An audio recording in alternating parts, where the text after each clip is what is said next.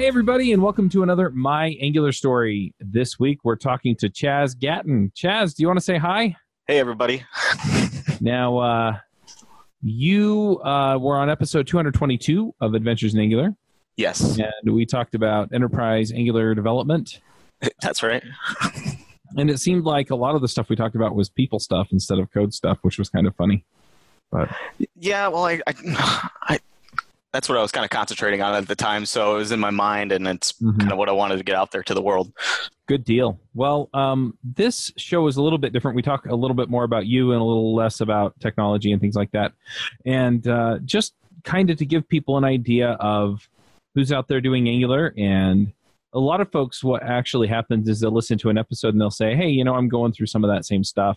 Yeah. And anyway, they get different things out of it. So, and everybody's experience is a little different. So I'm a little curious to see where we wind up with your story.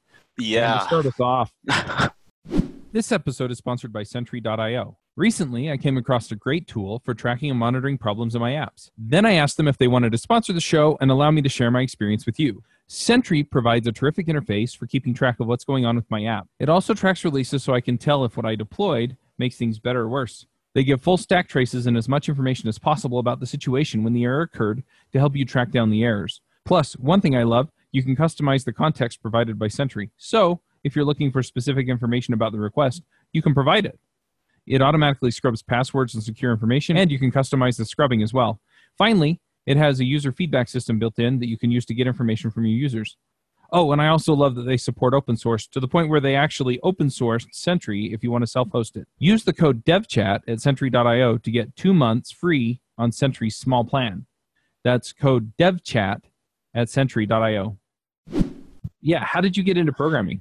Right. At the beginning, I was all in because my dad was a pretty successful programmer, and I was just like, oh, this is cool, and he bought me a PC and I was into it. And then I was just like, where am I going to go to school? What major should I pick? That's a big decision as you're a high school senior. And I'm like, let's just do computer science. I mean, that's awesome. I love computers. Let's just do it. So I went out to college at the University of Toledo and quickly found out that I did not have the study habits for college, and I was doing kind of poorly. I finally, I know I can identify with that. I basically ramped myself up towards the end in like my junior and senior year. No, my senior year, I mostly that's where I kind of dug in because I was looking at my GPA. I'm like, oh God, I need to get a job. Like, what did I just do?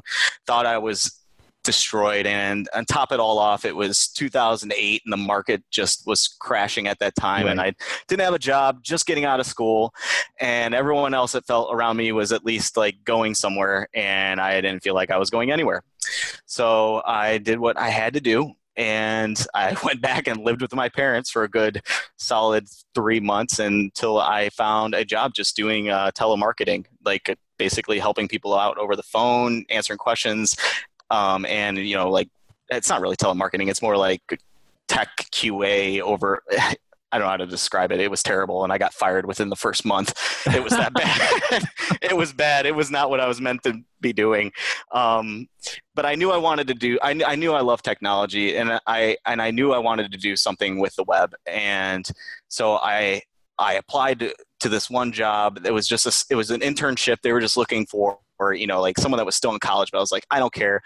I'll go for it. And I went for the job, and I didn't end up getting it. But a couple weeks later, I emailed the guys that were, I was interviewing with. I said, guys, I'm really into this web thing. I'll just come learn for free. I'll do it for free. Like, I am so into web. I love it. Let me just learn. Because at the time I was experimenting with, like, at home by myself, with my parents. I'm just like doing Xbox Live development. It was kind of weird. I was in this like weird funk. They eventually just said, like, yeah, come on board, come on in. So I got to work for this startup for a good 3-4 years. It was 4 years there. And yeah, I learned everything just because it was a startup. It was meeting another guy, full stack development, SQL, .NET. So that's where I learned everything. And it was because of that job.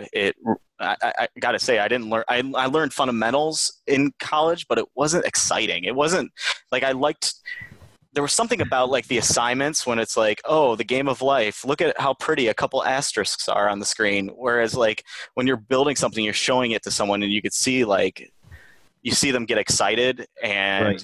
and you're like giving them the new experience. That's what I wanted to deliver. And that's why I loved the web. So yeah, thankfully that company gave me an actual in, and just a kind of a tangent, funny story. I applied actually to the position I'm in right now. I applied as a software developer at Highland Software. So right now I work at Highland Software in Cleveland, Ohio. And I applied out of school for this position that I'm in, a developer position. And they told me no. They told me no, and I said, okay, whatever. And my dad just so happened to work at this company. He worked here. He was a developer here too. So, like out of school, I was like, okay, my dad has been working at this company for like 7 years. I got to have an in, like, right? There's like 400 developers. Just get me in this place. So he's like, okay, I pulled some strings. Maybe you can do some QA. And I was like, yeah, I'll do QA. I was desperate at the time, right? Right. And then when they brought me in for the interview, they're looking at my resume like, no, you need to be a developer. I'm like, but they sent me the dev test and I just failed the dev test and I was terrible. I mean, I wasn't prepared at all for that development test, but I was like, I could do QA, right? And they're like, no, we don't want to, you're too smart for QA. We don't want you. So I was like caught in this like weird funk where I wasn't good enough for development and I wasn't good enough for QA and I just wanted to get a foot in the door. So thankfully this startup got me in. Right. So I learned everything I needed to do there. And then eventually my wife, who was also working at Highland Software at the time, she said, you should reapply for Highland Software. We really could use a developer like you. And I was like, I gave them a chance to have me and they passed on me. Like I was kind of getting cocky at that point because I was like, I know I could just do it. And so she finally convinced me and I was like, okay, I'll do it. And I got that same dev test. It was a little slightly variant. It was variant a little bit, but same type of test. And I just like blew it out of the park. Like every question I nailed to a T. And because my wife who worked in HR, I was able to look at my old dev test and then look at my new dev test. She was able to pull up the files and stuff. And I'm like, wow, I really advanced myself in that 4 years. So yeah, and since I've been working here at Highland Software for the last 5 years, I'm now a senior developer here, and I'm working on modernization of our entire stack. So that's we're basically a .NET shop, throughout, a lot of C++ developers, C# developers, and we're kind of modernizing everything over to the web, which is amazing. That's awesome, and I'm glad that I'm a part of this. And we're using Angular to do all of that. Nice. It's interesting just to kind of follow that story. It's funny because I actually did QA and then moved into development. But that was because they told me that I couldn't do development. Yeah. So it's kind of the reverse role there. They were super picky on the dev team, and my boss, who was actually trying to offload me, didn't have enough clout to move me over there. Right. So, yeah, anyway. And I not to like, this is kind of a side tangent thing. I've just been thinking about this recently.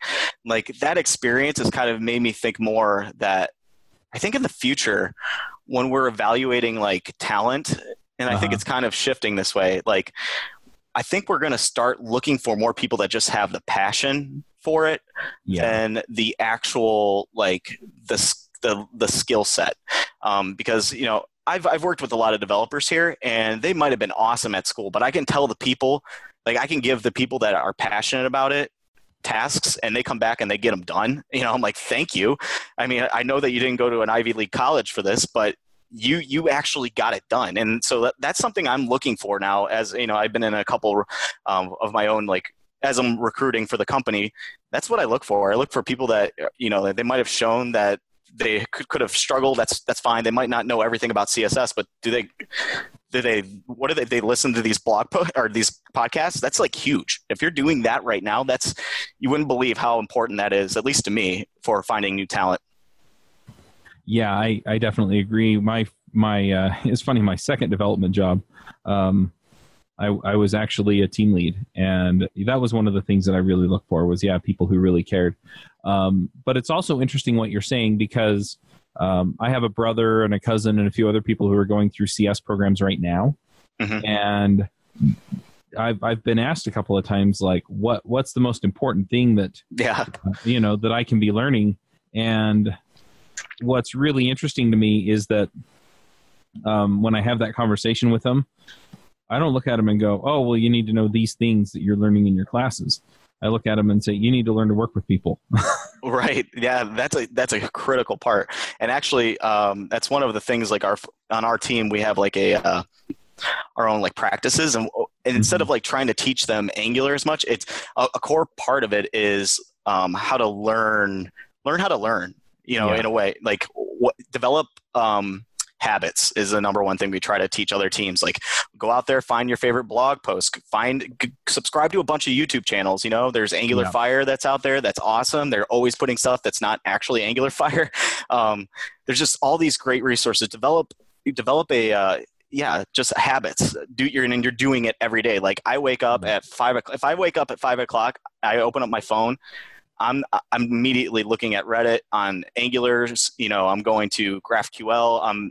It's just like, I don't know. It's just you have to ingrain it in your everyday life, absorb it, and just be a part of it. And you eventually kind of slowly know it makes you better because you're a part of the community that is as a whole better. Yep. So one thing that I'm curious about, just talking to you and kind of finding our way into this story. Yeah. You mentioned that you got into .NET. How did you wind up making the transition to, hey, web is the thing and JavaScript and Angular are the direction I want to go?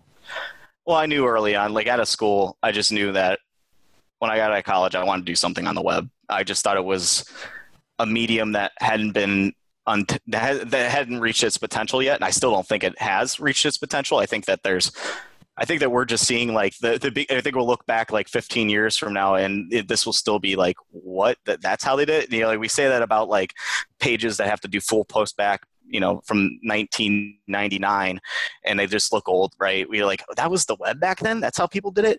And then we're in this like new generation of modern spas. I just think that web is just this thing that is ever evolving, and it's going to keep manifesting itself in better, richer ways for that influence our entire community. Yeah, I agree. I mean, I listened to Gary Vaynerchuk a whole bunch, and he basically says social media is the slang term for, the internet, basically. And in a lot of ways, that's true. And so, it's the web itself is this interesting infrastructure that things are going to run on. But what is the next slang term going to be? Is it going to be VR? Is it going to be AR? Is it going to be something else? Is it going to be some mix of things? Is it going to work through our phones? Is it going to look more like phone apps that work over APIs? Or is it, I mean, there are all these possibilities. Yeah. But yeah. I think WebAssembly is going to unlock something that we don't realize yet. Like the DOM, the JavaScript, the CSS patterns that we kind of learned and we hold as our truths to the internet. Right. I think WebAssembly is going to come in and it's going to blow that away, and we'll just be able to create new experiences using completely different radical tools. Like, there's some limitations, like we don't have all the things we want to do all the times. There's plenty of Stack Overflow posters like, well, how do I do this? Or how do I do this? It's like, well, you can, but you got to do all the, like, they'll just be, I foresee like another framework in the next 10 years that's just going to be all WebAssembly. It's going to give a completely new user experience, and it's not going to use HTML, CSS, JavaScript. It's going to be, it might allow you to use those types of languages, but it's going to kind of, it could just be a complete paradigm shift in how we do the web. Interesting. That's what I think is coming next, because I think I think we're at a point now where everyone's kind of on the same page. We got the browser vendors doing all the right things for us. We got good frameworks. The development experience is finally at an all-time high. Like, things are good in the web. So I think we're due for another big thing. It's like, oh, here's a thing that's just changing it all, and I got to relearn it all.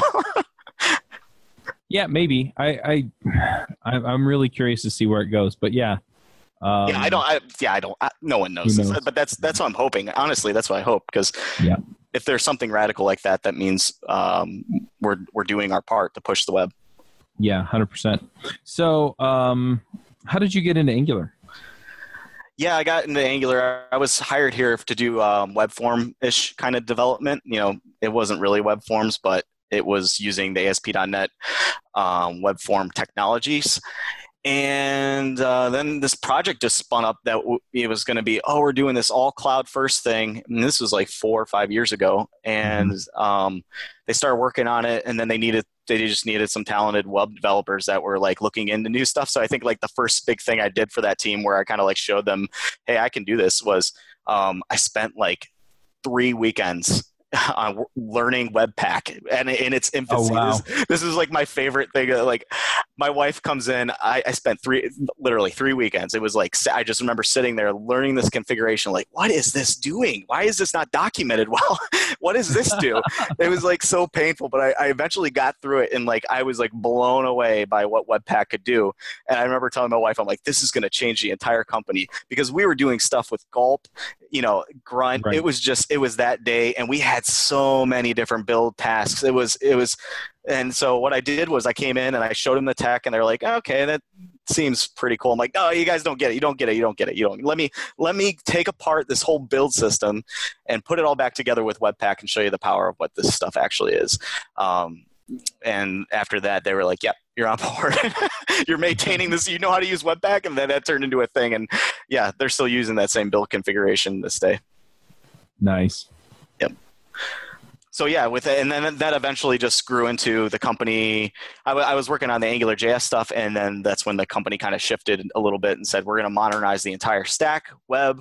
And then they threw me and another guy, Jason Lutz, into a room, and they said, like, go learn this stuff. And I was like, oh, this is my bread and butter, man. Just give me this tech. I want to learn it. Yeah. So I got to, I wasn't in the RCs of Angular, but I got to do some early 2.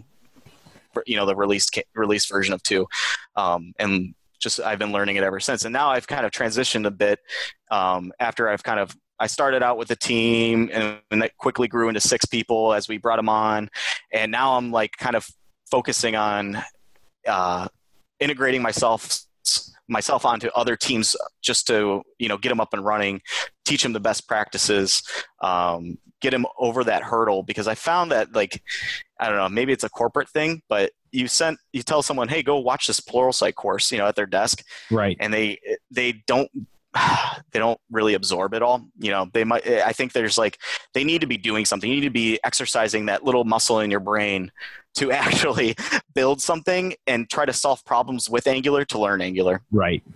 Yeah, I've been doing a little bit of that with Vue. And yeah, I just picked a project that I want built. Of course, I start building it out. It's just a basic dashboard. But of course, then it's, I wanted to gather this information. So now it's got to connect to Google Calendar. Right. It's and all these other like, there's another, this would be cool. Yeah, I know. But it's fun to figure all that stuff out too, right? Yeah, definitely. Work that out. So yeah. So you said you started with AngularJS. Was that something that your company adopted? Or did you wait until Angular 2? No, yeah, it was just this one new startup project that they had 4 years ago. They're like, yeah, let's use AngularJS. It's new.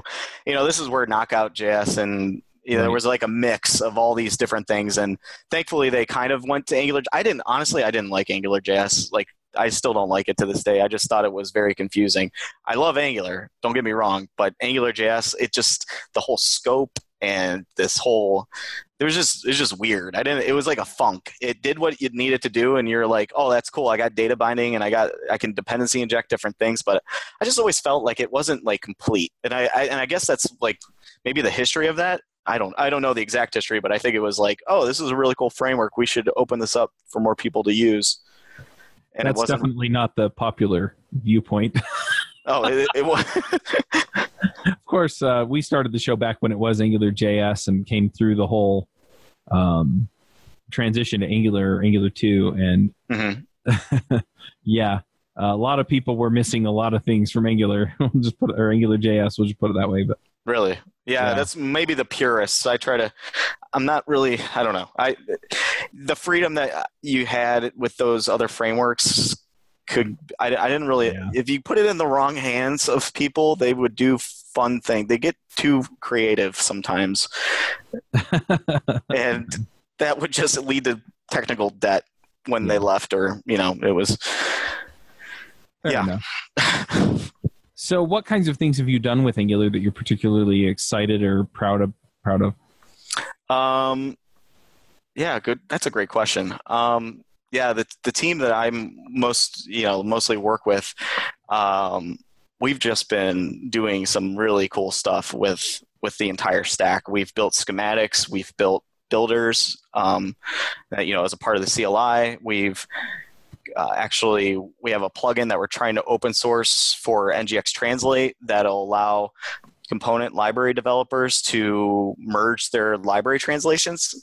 So we're just like, yeah, we need to start contributing to the global-ish community of Angular. What we're trying to do is we're trying to build a platform. We're trying to leverage Angular to literally build almost like an operating system over top of it. Provide mechanisms for developers to open dialogues. Like these facades that sit over top of the base Angular framework, so that we don't have like 10 different variant styles of a dialogue. So a developer would basically call into a service, inject the service called dialogue service, and say, "Hey, show an alert," and it would throw up an alert. So building up some core platform functionality with Angular, which so far has been pretty successful. I was kind of worried that would be a really bad idea, but so far we've had like at least 8 other teams at the company adopt our platform. That's it's in its infancy right now, but we're growing it all the time. But I think it's a really great pattern for companies that are like Highland, that have 800 developers, and you're trying to get them all on the same page. You're going to need to build some type of framework around that. You just don't want everyone just building their dialogues from whatever they have. And sure, you can point them to the material design components if that's what you pick, and that's actually what we're using. We're using material design, so we're using those components, but you need some other glue to make it your own. And that's where our platform comes in. So that's where our platform component will actually inject new styles into the Angular material components. It may override some of the behaviors of those material components for you. This episode is brought to you by TripleByte. Applying to programming jobs sucks. You have to put the right keywords in your resume, you spend hours and hours on the phone screens and take-home projects, and that's assuming the company even responds to your application. Well, if you're a software engineer, TripleByte can help.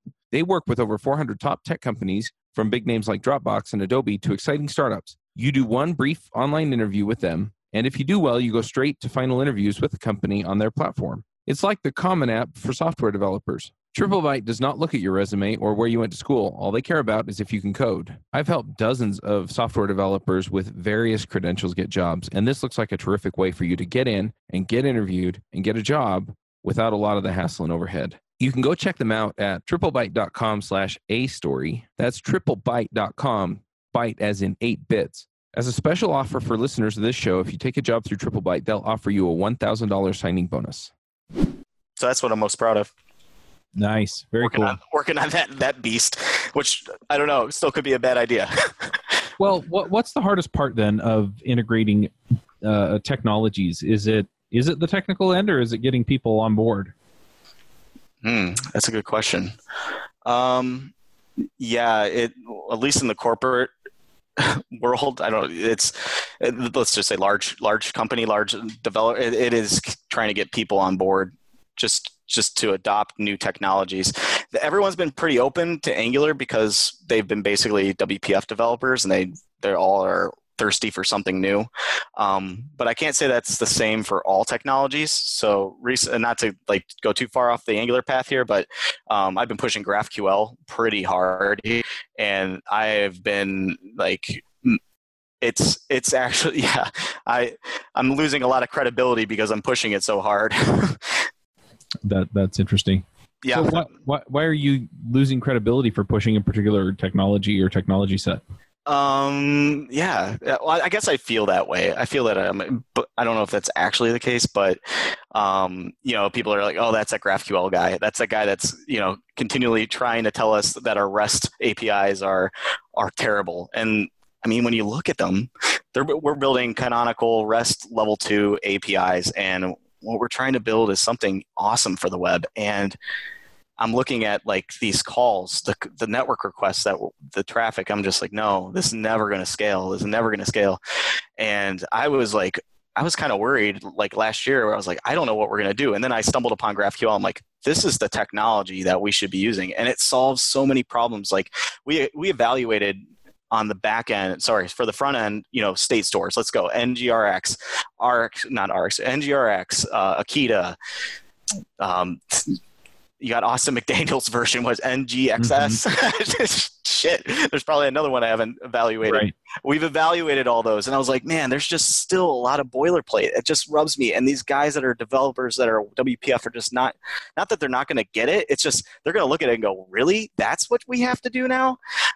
Without really understanding like the reasoning behind it. And as I started playing with GraphQL, and I'm using Apollo client, in in all my demonstrations, that solves the problem. I mean, it does come with a couple caveats to using it, but I think the boilerplate's gone, and you're able to basically drop your components in on a page dynamically, and let Apollo just handle all the state management. It's really actually beautiful. So yeah, that's what I'm working on a lot of GraphQL Angular stuff right now, and that's what most of my research is landing on, is pushing this company to use GraphQL for the stack, for this platform stack. Nice. We'll see how it goes. Yeah. I'll let you know.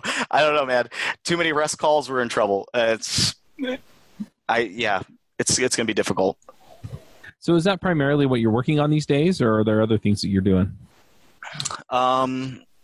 Well, more recently, and we can talk, I actually just started contributing to this open source project called SingleSpa, which is kind of interesting because it's a library for doing micro front ends, and it allows you to run Vue, Angular, and React like all in the same spa at once. So you can have your React nav panel, and you can have an Angular toolbar all in the same spa, which is really cool.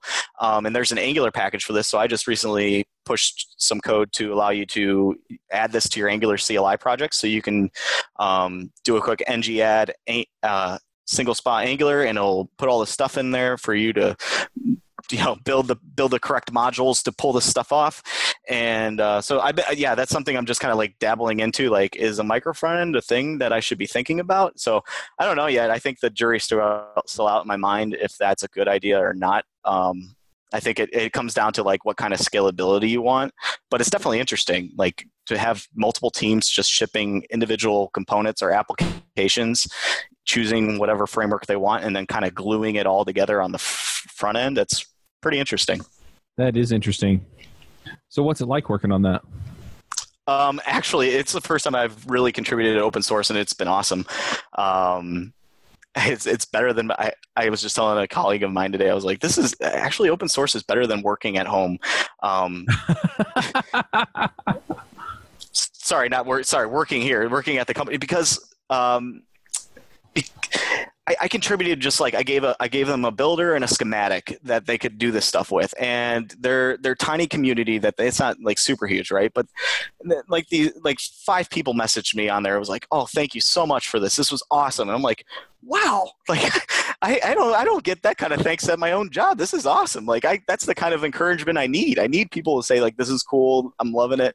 So I love it. Like that was like a huge rush, and I'm going to definitely contribute more to that project. It seems pretty promising. Nice. I think it's interesting too. It sounds like you've been doing this for quite a long time, and you've now come around to contributing to open source. And I think a lot of people get intimidated by the idea of contributing to open source and never quite get there. So I'm also what do you think that is? I don't know. I think some of it's imposter syndrome. I think some of it, I haven't contributed a ton to open source, but I don't have a ton of time. And if I do have time, then I'm podcasting instead of contributing to open source. And so I think there's some of that too. People are busy, but I think a lot of it is just people they either don't know where to get involved, or they're afraid to look silly in front of, open source heroes or whatever. So yeah. And if your team at your job isn't pushing you, then I would look to the community to try to push you. And that's one place to do it, is make pull requests to popular projects. You're going to get critiqued. You're going to get better. Yep, absolutely. So here's a question that I'm going to throw at you. And this is one that I've picked up recently that wasn't in your list. So I apologize for that. But I have a list. I sent you a list of questions. These are the things Did you? I'm Yeah. I don't think you did. Well, maybe I sent you a summary of the show because you were talking before the show about, we're going to talk about you and your journey into code. Oh, yeah. That's just from your previous episodes. Yeah. Oh, okay. All good. All right. What's this new question? Here we go. This is a new question. And it is there a point in time that you struggled or that you have an interesting or fun story, within your career that you can talk us through? Because it's one thing to kind of hear, oh, yeah, I kind of got into Angular because of these things. It's a different thing when it's like, this was hard and I got out through it. Or, hey, there was this fun thing that happened to me at this point in my life. So... there's been a ton of problems that I've had that I've just been like, I'd get up out of my desk and go, this might be the last time I do Angular or whatever. We're going to be like, this is it. This is it. This is the one. This is the one that I have to hand off to someone else because I can't do it. No. You just want me to talk through one of the most difficult, one of the difficult. Sure. Highland Software primary focus is document viewing. Like we store documents. And so they wanted to rewrite a document viewer, right, in web technologies. And this one that we had in ASP.NET was, had full postback and it just was so bad. And tackling that in Angular was daunting. I'm lucky the first pass I did with it, I was by myself, which never do that. Never. That's advice to everyone out there. Like if you're tackling something as big as basically writing Adobe Acrobat, like viewing documents in a scrollable way, right? And zoom in, zoom out, rotation, all of that stuff. You got to have another person with you. There was a lot of times where I was just by myself. I'm like, I don't know how to solve this problem. And if I had someone, whiteboard something, I would have done it. But I got the job done, and my first pass wasn't that great. So last year, that's when I was like, let's do this again. Let's whiteboard this thing out. Let's actually get this done the right way. Because it was my first pass at like RxJS. So I had like subjects subscribe, nexting within subscribes. It was, oh my God. Looking back, I don't even want to see that code. So with a little bit of knowledge learning, we were able to re-architect the viewer. And it works great. It's virtualized. The pages are virtualized, and it supports up to 10,000 pages. It's an awesome viewer that we've been working on. So I'm pretty proud of what myself and the team ended up doing there. Awesome. Yep. All right. Well, one other thing I'm going to dive into here real quick is how do people find you online if they want to follow you and see what you're working on? Sure. Yeah. My Twitter handle at cgatton. That's CGATIAN. And that's my primary contact. Yeah. Just reach out to me through there. If you have questions about Angular, I'm open to that. Like in the last blog post or the podcast we did, I had a company actually reach out just for some, like they wanted to talk more about changing the organization. Like if you're going through one of these phases yourself and you feel like you're alone in the world and you need someone to kind of talk through some of the stuff, I've been through it. I wish I had someone on the opposite end, like 2 years ago to help me out with some of this stuff. So yeah, if anyone's going through that transition, definitely hit me up. I can talk you through some of them. Cool. Yep. Well, let's go ahead and do some picks. Sure. All right. My first pick, I'm already going to plug it again. Single Spa. It's kind of cool. Check it out. That's a Single Spa. You just Google it. Just Google it. Right. Okay. GraphQL Inspector. That's a pretty cool tool if you're doing like GraphQL-ish stuff. You can compare two different schemas and find breaking changes, which is pretty neat. That allows your back-end developers to kind of auto-detect if they're going to break the clients, which is cool. And one thing for the web here, webaccessibility.guide. Just a ton of different it's like a huge it's what I love to see, like a bulleted list of all the things, a checklist of all the stuff that you need to just be aware of as a web developer.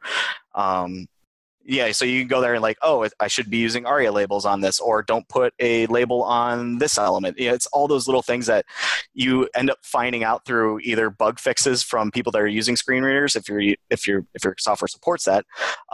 So it's a pretty cool list of just a curated list of all the stuff to check out. It's a good checklist. Good deal. Just put those in the chat, and we'll make sure that we get those out to people. Okay, yeah, definitely. I'm going to throw in a few picks of my own. So you mentioned Las Vegas before the show. And I'm going to be heading down to Las Vegas this weekend for MicroConf.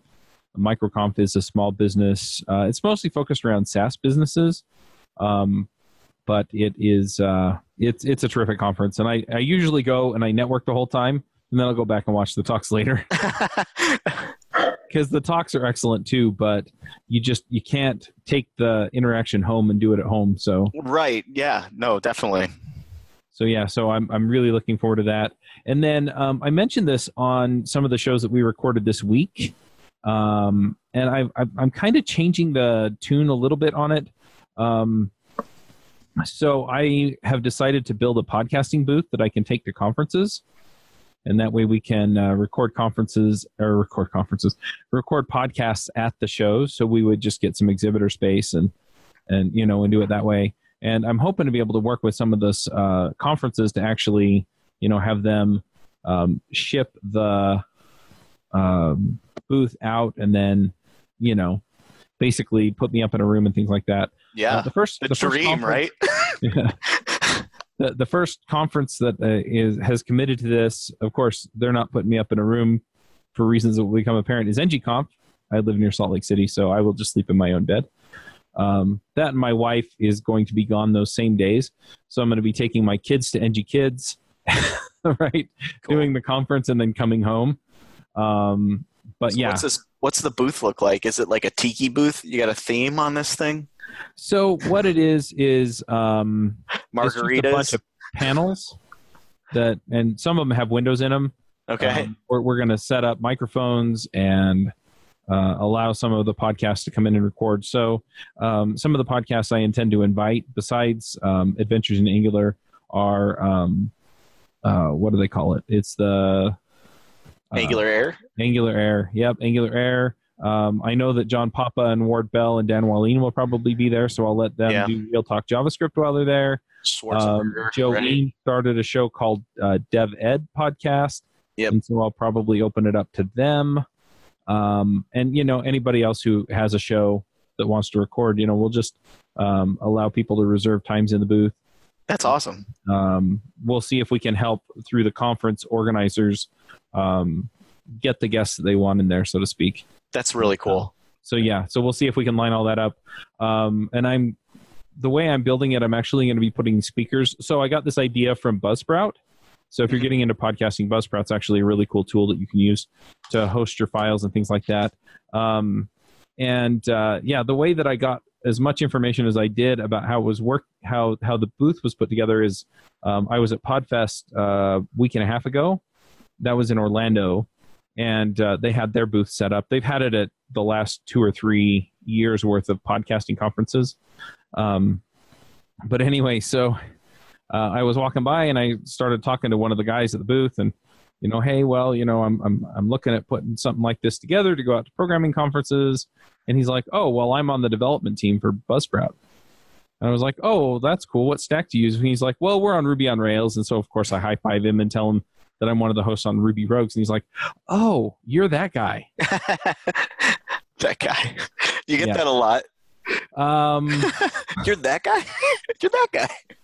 So I get it sometimes, not you're that guy, but at the conferences, people will be used to hearing my voice. And so they'll turn around and, oh, hey, I love the show or something. But that's cool. Yeah, it was just funny because we were already talking. And so anyway, it turned out that the 3 guys that had been set it up and everything were on the dev team. And so he introduced me to the other 2 guys who are also Ruby Rogues listeners. And so I got extremely willing help. We'll just put it that way. But it's been really awesome, and they've been a ton of help. So I just want to shout out to them as well. And I guess they have a bunch of other products that they have put together for various things that they do. But so I'm going to be bringing the booth up. Anyway, what I'm hoping to do is this year I'm not sure if I can 100% sell the value proposition to all of the conferences that I want to go to. Mm-hmm. And, because I want to expand the reach of podcasts in general in the programming space. And so I'm hoping that people will back a Kickstarter and allow me to do somewhat of a podcast tour. Oh, yeah, I'd be into that. So, if you want to contribute some money, then, I'm going to have blank panels, so I will put contributors' names on one of the panels. But yeah, then I'm hoping to make it out to, I just got tickets to the O'Reilly Open Source Conference, which I think is OzCon, if I remember right. But anyway, so, if I can talk them into giving me some booth space and to ship it out, and if not, then what I'm hoping is I can get it out there, become kind of a fixture this year, get people's attention, and then next year, come back and say, hey, look, can you help us come out? And, yeah. But it raises the profile of our shows, which is nice. It also allows me to network with other podcasters. And like I said, it'll raise the profile of podcasting in general. Definitely. Software developers. So that's what we're aiming for. And so that's a project that I'm looking forward to. Initially I was putting the Kickstarter together to buy the materials to build the booth. Mm-hmm. But NGConf basically reached out and said, we're going to pay you to rent the booth, is what they said. And that actually is enough for me to buy all the materials. So get a margarita machine in there too. That's when it gets for real. Like, come to the booth and get a margarita. Oh man, that would be awesome. You could have John Papa there with his with a ice cold martini. There we go. That little bar, NG bar. Yeah, something like that. Anyway, so I'm hoping to line all that up and see how we can make that work. So anyway, that's kind of what I'm working on these days. Cool. Yeah. Well, thanks, Charles. Thank you for coming. Bandwidth for this segment is provided by CacheFly, the world's fastest CDN. Deliver your content fast with CacheFly. Visit CACHEFLY.com to learn more.